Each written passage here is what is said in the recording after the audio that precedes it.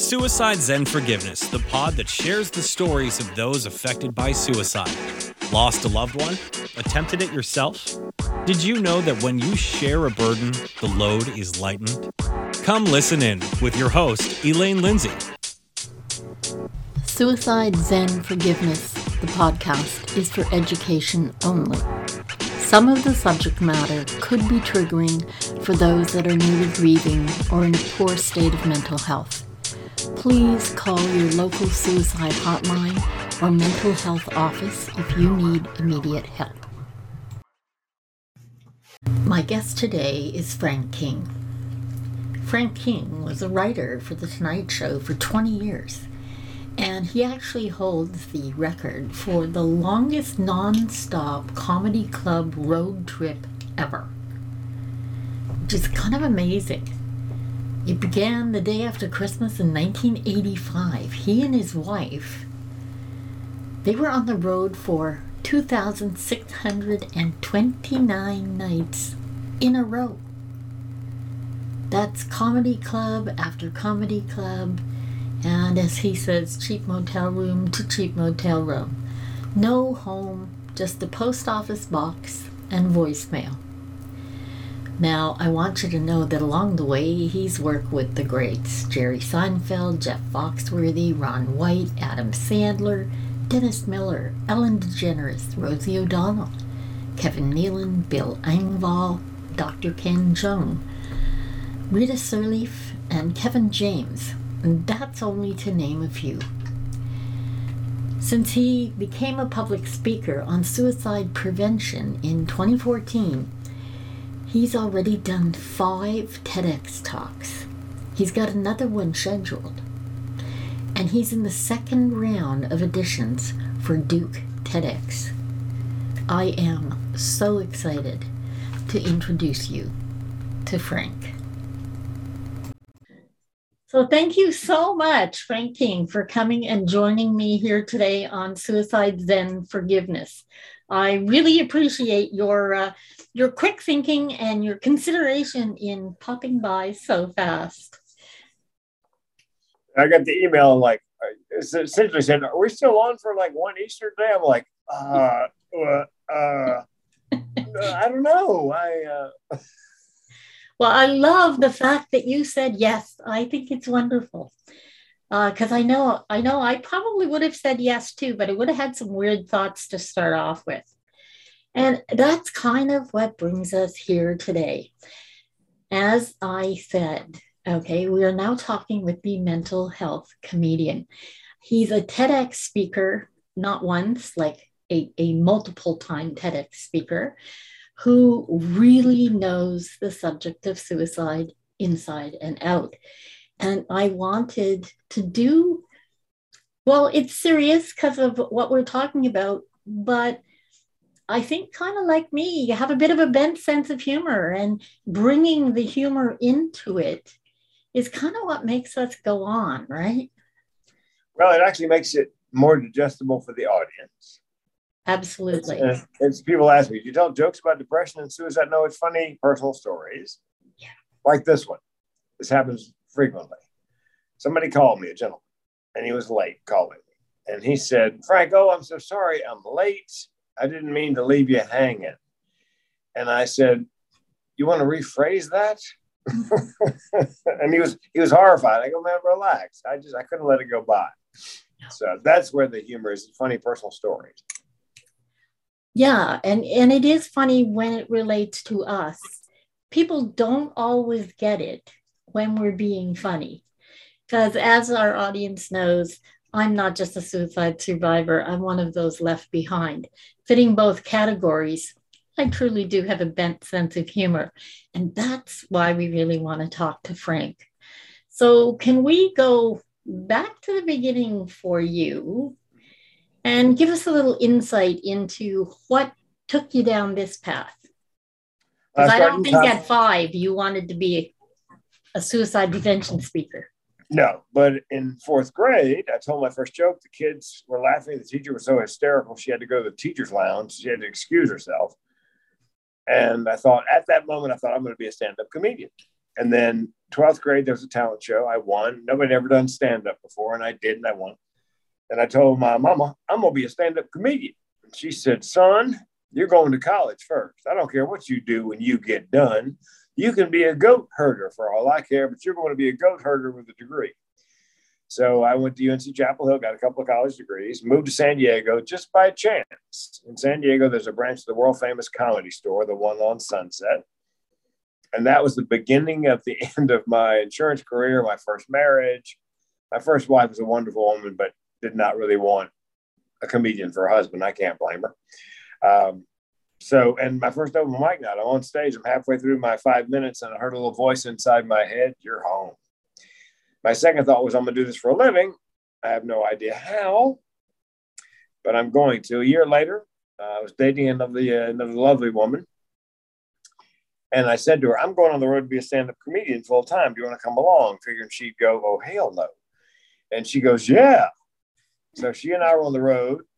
She just came along for the ride for 2,629 nights in a row, nonstop, 7 years and change. Wow. And we worked with Ellen and Rosie and Seinfeld and Dennis Miller and Ron White, Jeff Foxworthy, and opened up for Lou Rawls and the Beach Boys and Neil Sedaka. It was a great tour. I did a little radio when that ended. And then by the time I got fired from radio, as you would, the comedy club circuit was dying off. So I got into the corporate after dinner, after lunch, the rubber chicken circuit, they call it down here, down south.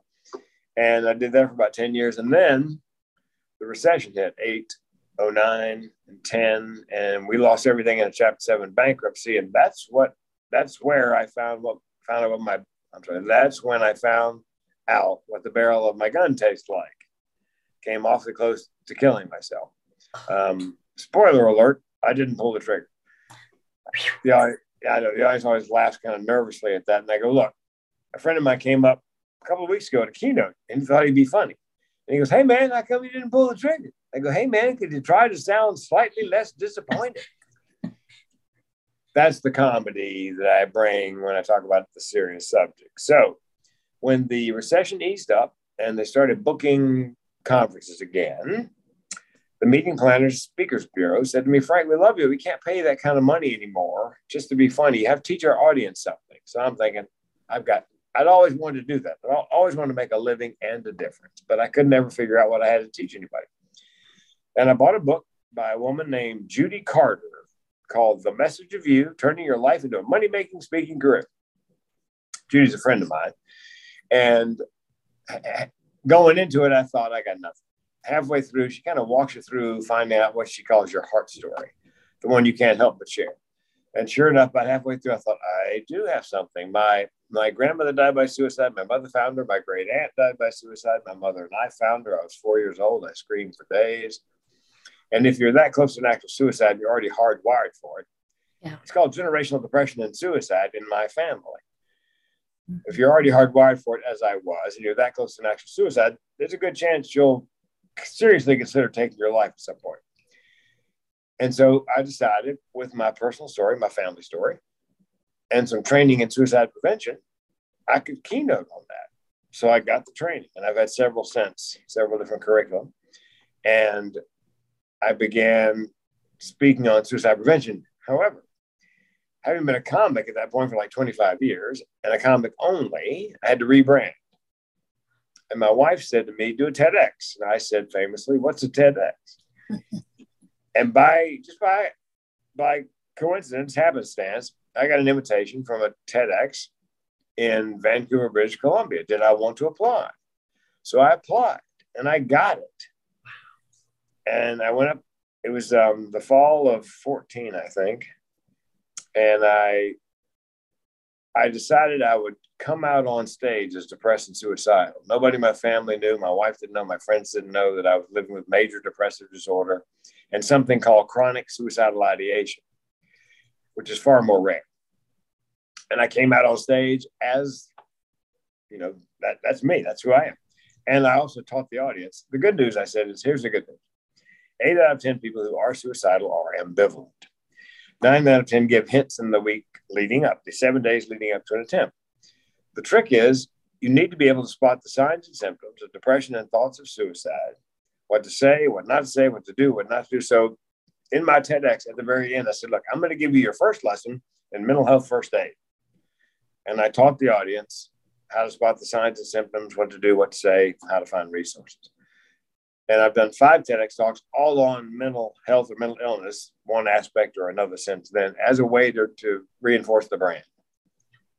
And a friend of mine, to whom I'll always be grateful, said, "You're the mental health comedian."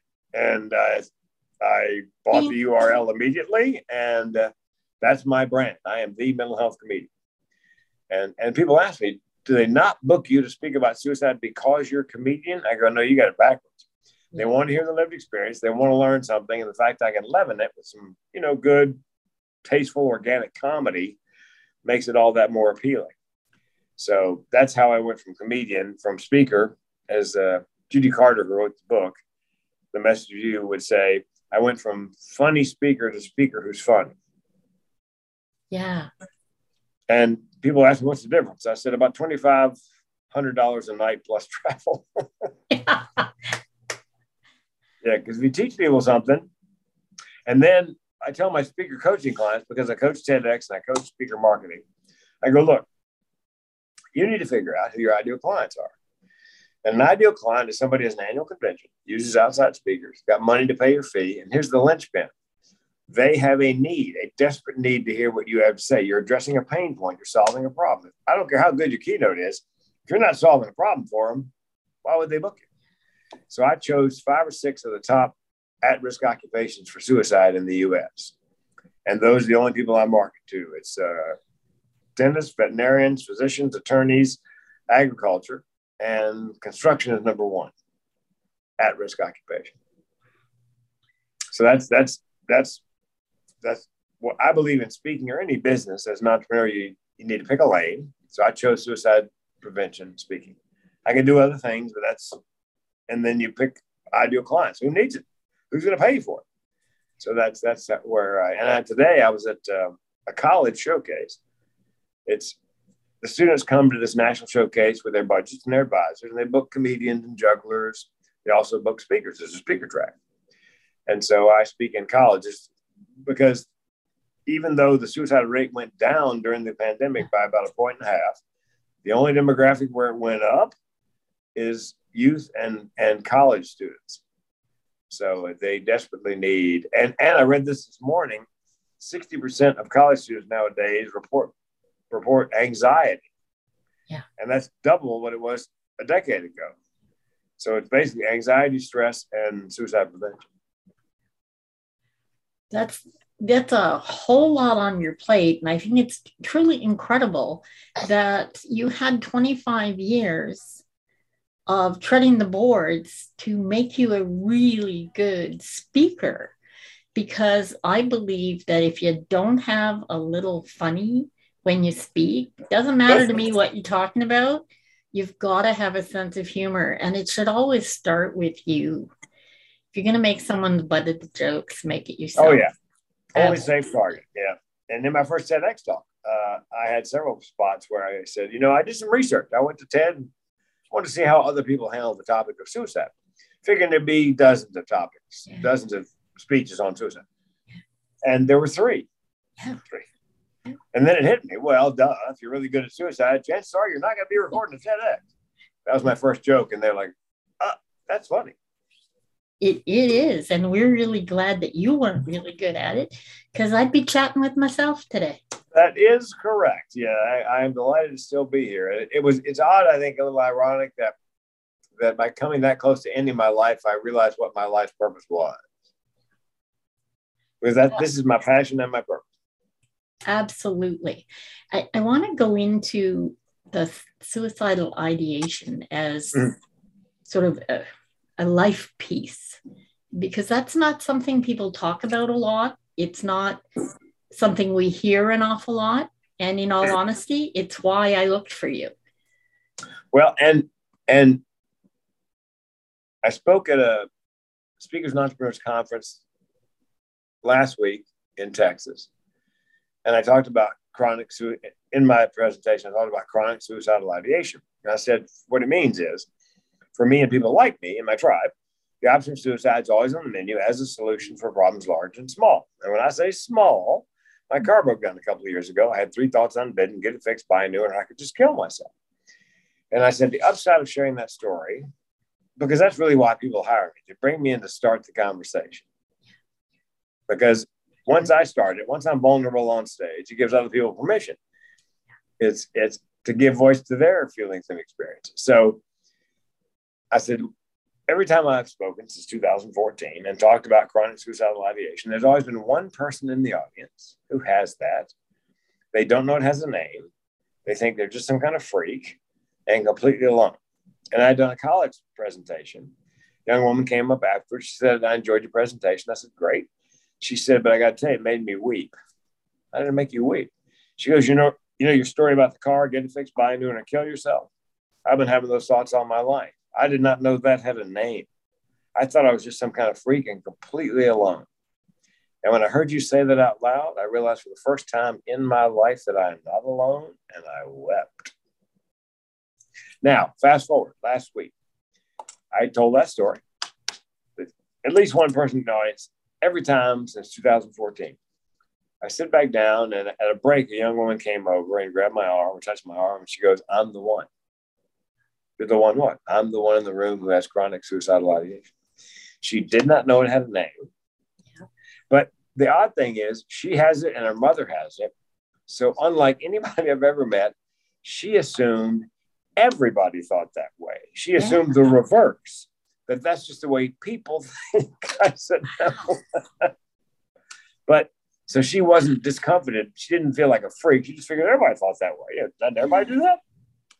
So anyway, but every time I've spoken, what I tell mental health speakers is you do your 45 minutes, you do general Q&A, and I always tell the audience, look, if you have something you want to talk about, you don't want to talk about in front of everybody, like, hey, I'm crazy, can you help me? I'll stick around another half an hour or whatever, however long it takes to talk to anybody who wants to chat afterwards. And there's usually a line of people that want to share a story, oftentimes things they've never told anybody else. Uh-huh. But as Brene Brown said, I was reading her book on vulnerability, and about halfway through, I thought, oh, God, that's my superpower. That's what it is. That's why people open up, because I'm vulnerable first. And guys don't normally talk about this kind of thing. That's why 8 out of 10 people who die by suicide are men, because they got the, big boys don't cry attitude. Absolutely. And from 45 to 64. Yep.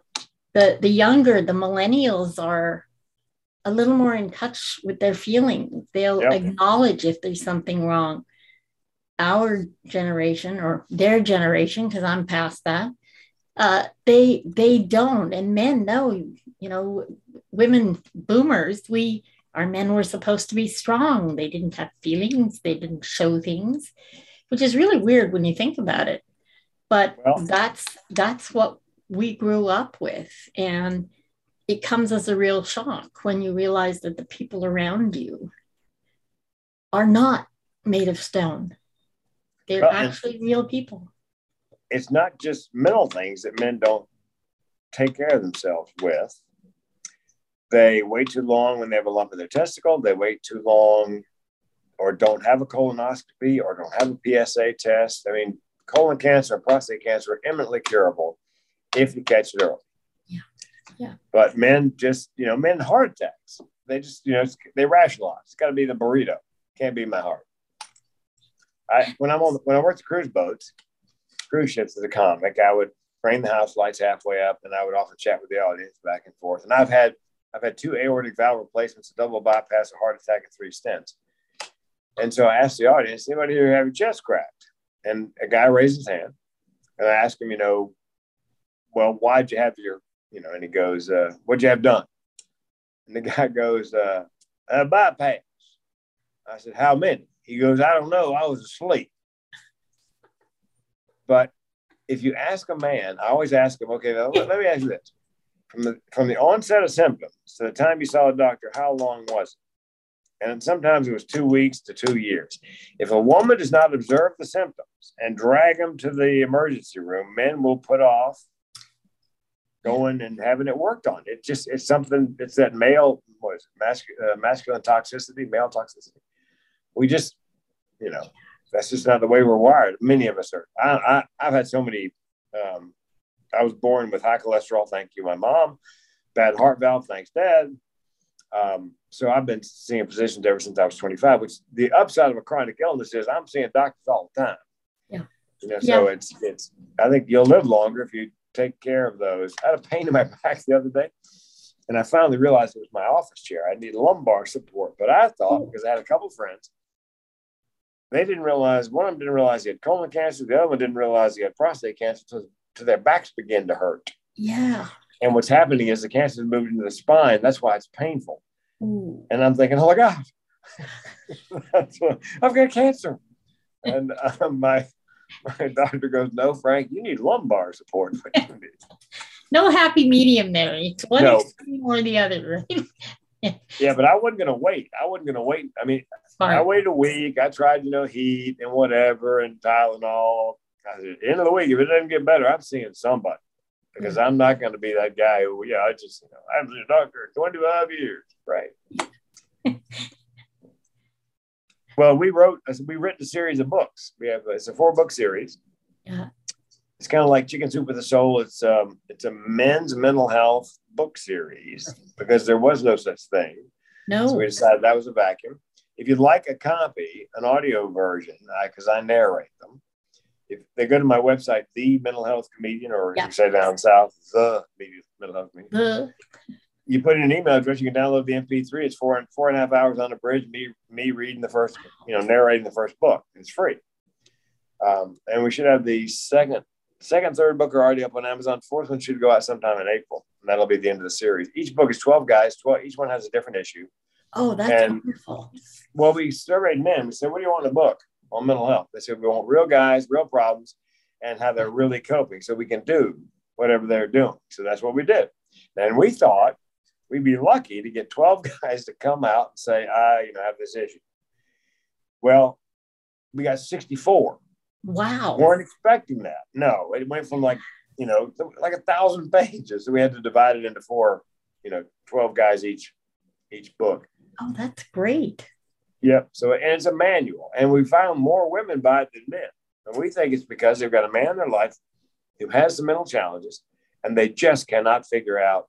Yeah. So there's resources and exercises and suggestions, and for people who love it's for men or anybody who loves them. Who loves them.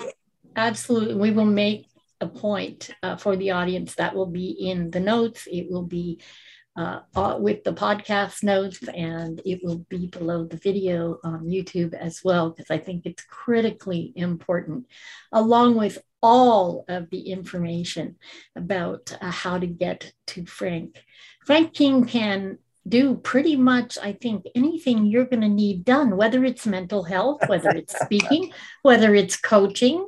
I mean, life coaching is important, and having a little fun with things, I think, is even more important. Well, and I don't do life coaching. I just do TEDx. I coach people to get TEDx. Yeah, there's so many life coaches out there. Some guy called me from Portland. He goes, hey, man, do you do life coaching? I said, no, I do TEDx coaching. Oh, darn, he said. I said, do you need a life coach? He goes, yeah. I said, here's the deal. You're in Portland? Okay, go outside, pick up a rock, throw it. You'll hit a life coach. Trust me. Yeah, absolutely. Yes, pardon me for that. Absolutely. Well, TEDx coach, which I think is phenomenal. Well, and in my mental health work, I decided, I actually bought the domain name for a year. I'm a Save a Life coach. Oh, see, now that's good. Yeah, okay, my aspiration is to make sure you don't get to your destination before you're supposed to. That's excellent. Oh, I like that. We got to put that one up there. Save a Life coach. I think that makes perfect sense, because that makes a really good hashtag too. Yes. And I think I Googled it. I don't think there's any other Save a Life coach out there. Lots of life coaches. Wow. But not, yeah. Oh, that makes a huge difference. Well, I have to say, thank you ever so much. This has been wonderful, funny, informative, really, really important topic. And the fact that you share it so willingly and that you're here with us today, I cannot thank you enough. I know the audience will find this incredibly useful and important, and make sure you download the book and get in touch with Frank, because we'll have all of his socials and everything in the transcripts for the podcast. Thank you so much for spending some time with me, Frank. This has been Frank King, our guest. I'm Elaine Lindsay, and this is Suicide Zen Forgiveness. Remember to make the most of your today, every day, and I look forward to seeing you next time. Bye for now.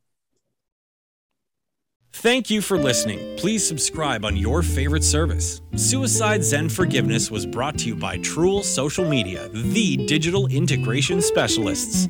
Let them get you on page 1 in the search results.